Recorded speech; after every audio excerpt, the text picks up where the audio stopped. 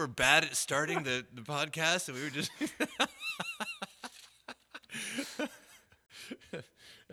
Hello, everyone. Hi there. So I have to do different intros from different YouTubers and podcasters and see if anyone notices. Oh, jeez. We're just stealing other people's things. Oh man, I've seen some of the YouTubers get really aggressive about their taglines getting. I've seen whole YouTube channels get taken down, man. Oh yeah, there's some of them have catchphrases.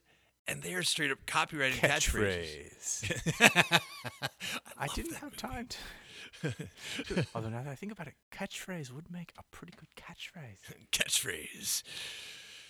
We ended an episode with catchphrase. Excellent. You know, I've actually been recording this whole time. I do know that. Welcome back to the Unimposters podcast. I'm Damien. And he's Damien, and I'm Andy. And he's Andy. And that's George. Where? George is a curious monkey. Oh. Oh, I see. Okay. Man with the yellow hat and, mildly entertaining stories. And as long as you don't think about the fact that the man with the yellow hat, straight up kidnapped George. Yeah. But I mean, okay. Even in universe, it's kind of weird. Yeah. I have a problem with I had a problem when I was a kid with Curious George. It always stressed me out. Whenever George got curious, I'd be like, oh no, stuff's going to get wrecked. This is a perfectly pleasant story. George saw a thing, and then everybody walked by, and nobody had any problems, and they all went home and had pudding. But no, George got curious. Speaking of curious. You know somebody who was curious in the Bible? Who was curious in the Bible, Andy? I don't know, probably Jacob. Why not? There's other adjectives that apply to him as well. There are other adjectives, but this is a children's show. Or at least a not explicit rated show. Yeah, and to that point, we are going to gloss over a couple of story elements today because we don't want to talk about them. I wouldn't say so much I don't want to talk about them as I don't want to have all the discussions I'll have to have if we do talk about them. Yes, yes, it's true.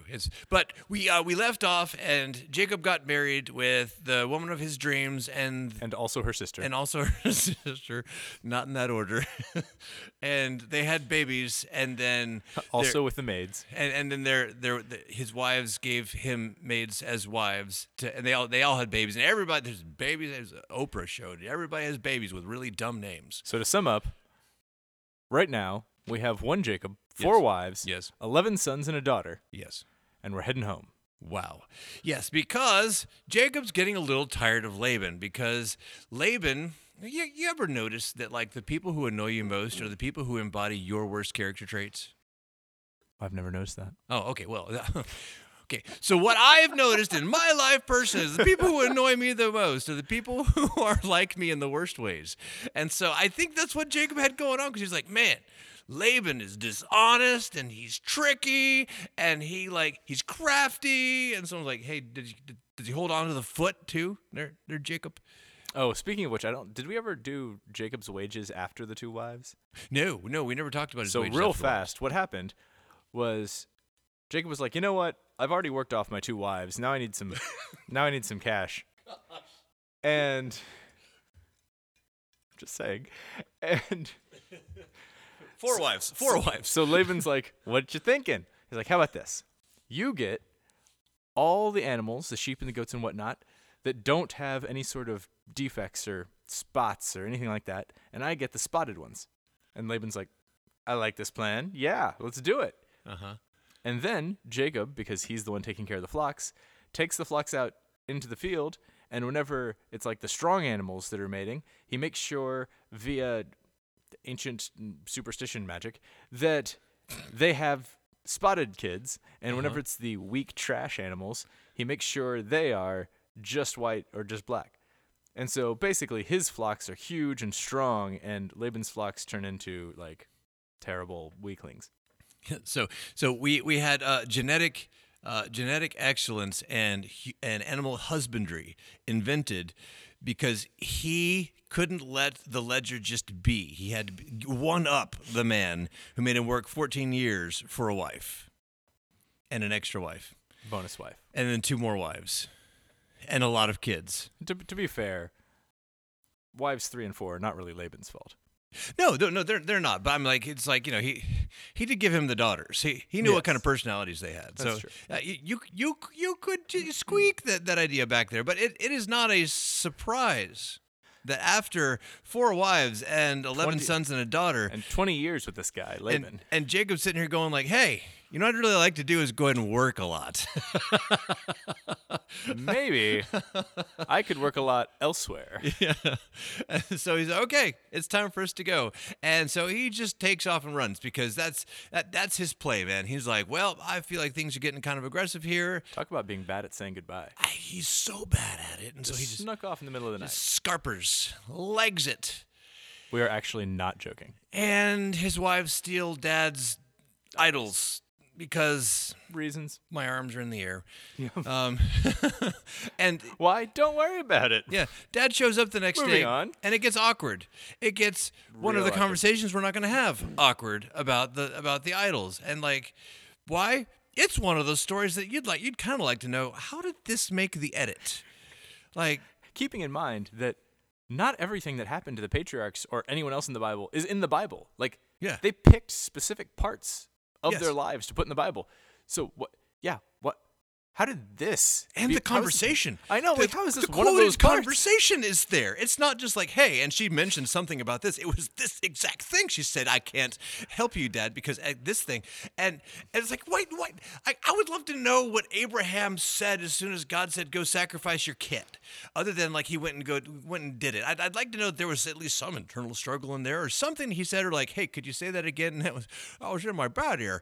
No, we didn't get that conversation. Not in the book. But we definitely got like, hey, Dad, I can't get up right now because, and so, like, why? I don't know. Yeah. I don't know. Anyway, short. Well, I think we're past the short version, but the medium length version of that story is they get away with it because Jacob's wives are now just as tricky as Jacob is. Yeah. There we go. All right.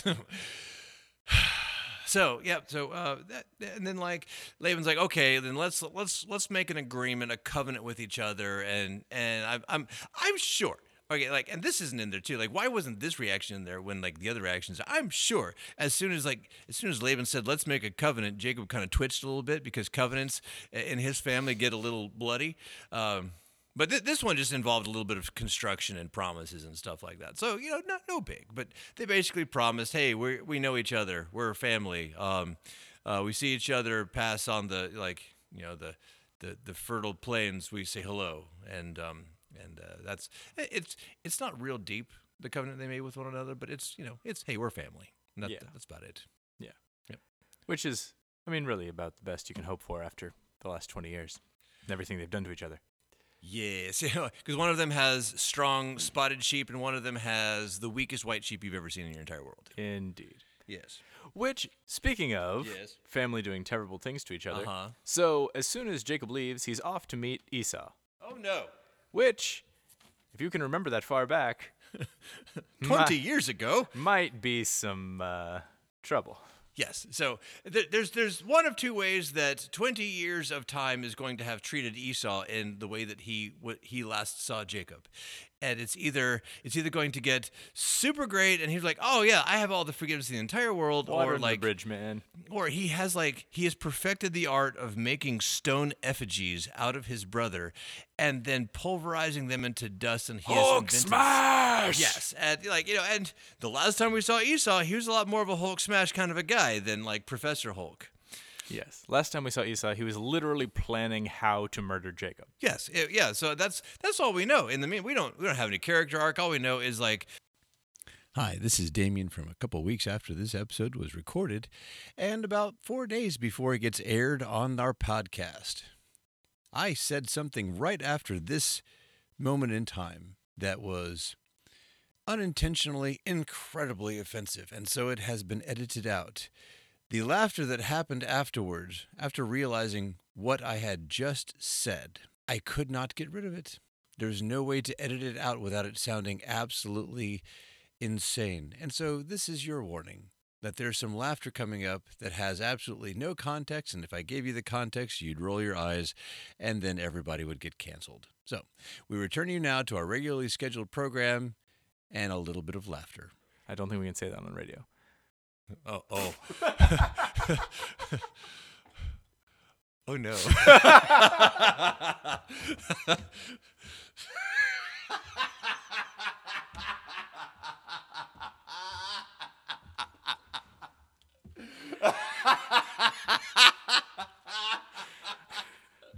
Shoot. Oh, no.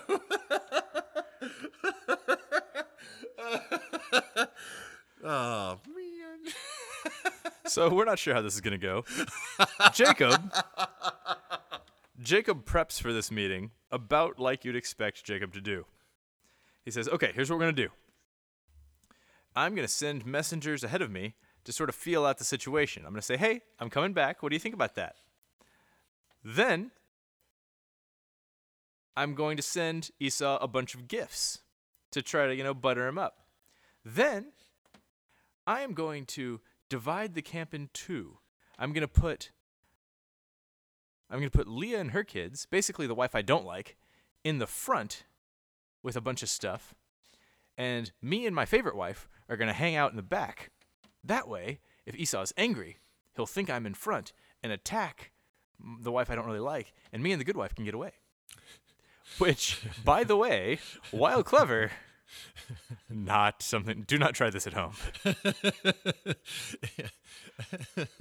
But it is classic Jacob. Like, you can see both how this is clever and how Jacob is still a terrible human being. Yeah, I wonder if Leah saw what was coming. If she if she, because she was conniving and she was clever and and she was absolutely awful to her sister. So she probably figured out like, hey, I'm in the danger zone. Danger zone. Yeah, Kenny Loggins wrote this song about Leah, and where she was positioned in the meetup preparation. That is a Esau. science fact. Yes, science fact, and then the story. Okay. Instead of Esau, We're all set up, ready to go. yeah, Let's have a nap. It's gonna be some nighttime. Then Yeah. we'll do this thing. yeah, and then Jakey boy, he decides, you know what? I'm also in the process of getting ready to either get destroyed by my brother or be reconciled with him. I'm going to join the JV wrestling team, and I'm going to start by wrestling that Joker right there. And so somebody shows up. Yeah. So he goes, meets a guy, and wrestles with him until daybreak. Yes. Why? It's not in the text. No. It's like, hey, you, I have some unresolved tension going on. Would you wrestle me? And I'm like, yes, or something. And then they wrestle, and they they wrestle for a long time, and he won't let the other guy go. And the other guy goes, what do you want? And he says, bless me, because that's the prize that I always wrestle for whenever I'm wrestling. Yeah. So many blessings. And he puts Jacob's hip out of socket. And then blesses him. And then blesses him. Gives him a new name and everything. So, Jacob's got a new name, but he's limping. Yep. He wrestled with a god or a divine being or a person. Yep. Not clear. On behalf of God. We might come back for that. Yep. All right, so now he's limping across. Now it's game time. Everybody's split up. We're going to meet Esau. Yep. Let's go. And they meet Esau, and it's really kind of anticlimactic. Yes. Esau is pretty much just like, hey, good to see you again. What's all this stuff? And Jacob's like, it's the things I have brought to find favor in your eyes. And Esau's like, oh, no, I got tons of stuff. I don't need any of that. Yeah. I'm making it rain over here, bro. And Jacob's like, all right, well, so we're not with the stabby? And Esau's like, no, we're good. Come here, come hang out at my house. Yeah. And Jacob's like, excellent. We're slow though. I've got a lot of wives and children, so It could still be a trap. we'll catch up. So Esau's like, sure. I'll hang out at my house and wait for you. Goes off to his house, and Jacob's like, I'm not going to go that direction, and goes a different direction. Like nearby. He's not like running away again, but he's definitely not going to Esau's house to hang out with him like he said he would. Right. In fact, he's heading back toward Bethel. All right. So from this point in time, we get a lot of like. As much as we're fast forwarding the story right now, the story fast forwards itself some too. There's another story we're going to skip just because it's actually one of those things where like if certain words show up on podcasts, then it actually takes the podcast down. So we're going to avoid that story, and also because it's gross and icky and we don't want to talk about it. I'll speak for myself on that one. But after that, then people have babies, and people it actually goes on to a genealogy for Esau, just in case you care. And people do care, and people have actually studied it and written whole books about Esau's descendants, and it is the most excellent sleep aid in the world. I absolutely encourage you, if you are finding insomnia, go read a book on Esau's descendants, because it's fantastic reading. But yeah, like there's several chapters of sort of segue where Jacob is not dead. Like Jacob's not going to die for another 15 chapters or something. But he's not the point of the story anymore. Like the focus shifts to his kids. Yeah, and the narration sort of bears that out, where it almost like the camera zoom comes off of Jacob, and he goes from being the most interesting man in the world to having served his narrative point at this point in time. We understand how the tribes came from this man and how they were all born out, and what their lineage is, who their mothers were, how their mothers came into this life, and how they are forged together as a family. And now, so we know all this stuff. And so Jacob, who is also known as Israel now, comes out of the focus because his sons, who are absolutely his sons, 100% his sons, cannot deny how these sons are. They're going to cause all kinds of trouble. My gosh. I mean, and it's like, it starts with the story that we skipped over, but it goes on with that too. And let me put it this way. You have to go multiple children past the firstborn. Like firstborn does something bad, gets disinherited basically. Secondborn, yes. Nope. Thirdborn, nope. Like you just have to keep going down the line to get to somebody who hasn't just done something terrible to lose the rights of the firstborn when we end the story. Yeah, and so next week we're going to talk about the introduction of the first character that happens in this whole narrative of Genesis, who is almost uniquely virtuous. Yeah, like good. Yeah, it almost goes into the vaudeville melodrama issue of like he comes onto the scene and somebody on a piano goes dun dun dun dun dun dun dun. Yeah. Here comes Joseph, because he's good, he's pure as the driven snow. Like, as far as you can see, he really doesn't foot fault a whole lot in this. He has one little moment later on where he sort of gets a little Jacobish. But it's almost a rounding error based off of his brothers. For the most part, his flaws are when he foretells the future accurately, but he probably shouldn't have said that out loud.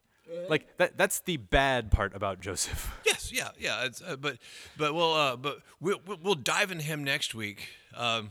There's actually something I would like to do. I would like to go back and take a look at, and this is probably we're going to have the episode break midweek. It's somewhere around right here. I'd like to go back and take a look at Jacob wrestling, because we sort of glossed over it on purpose.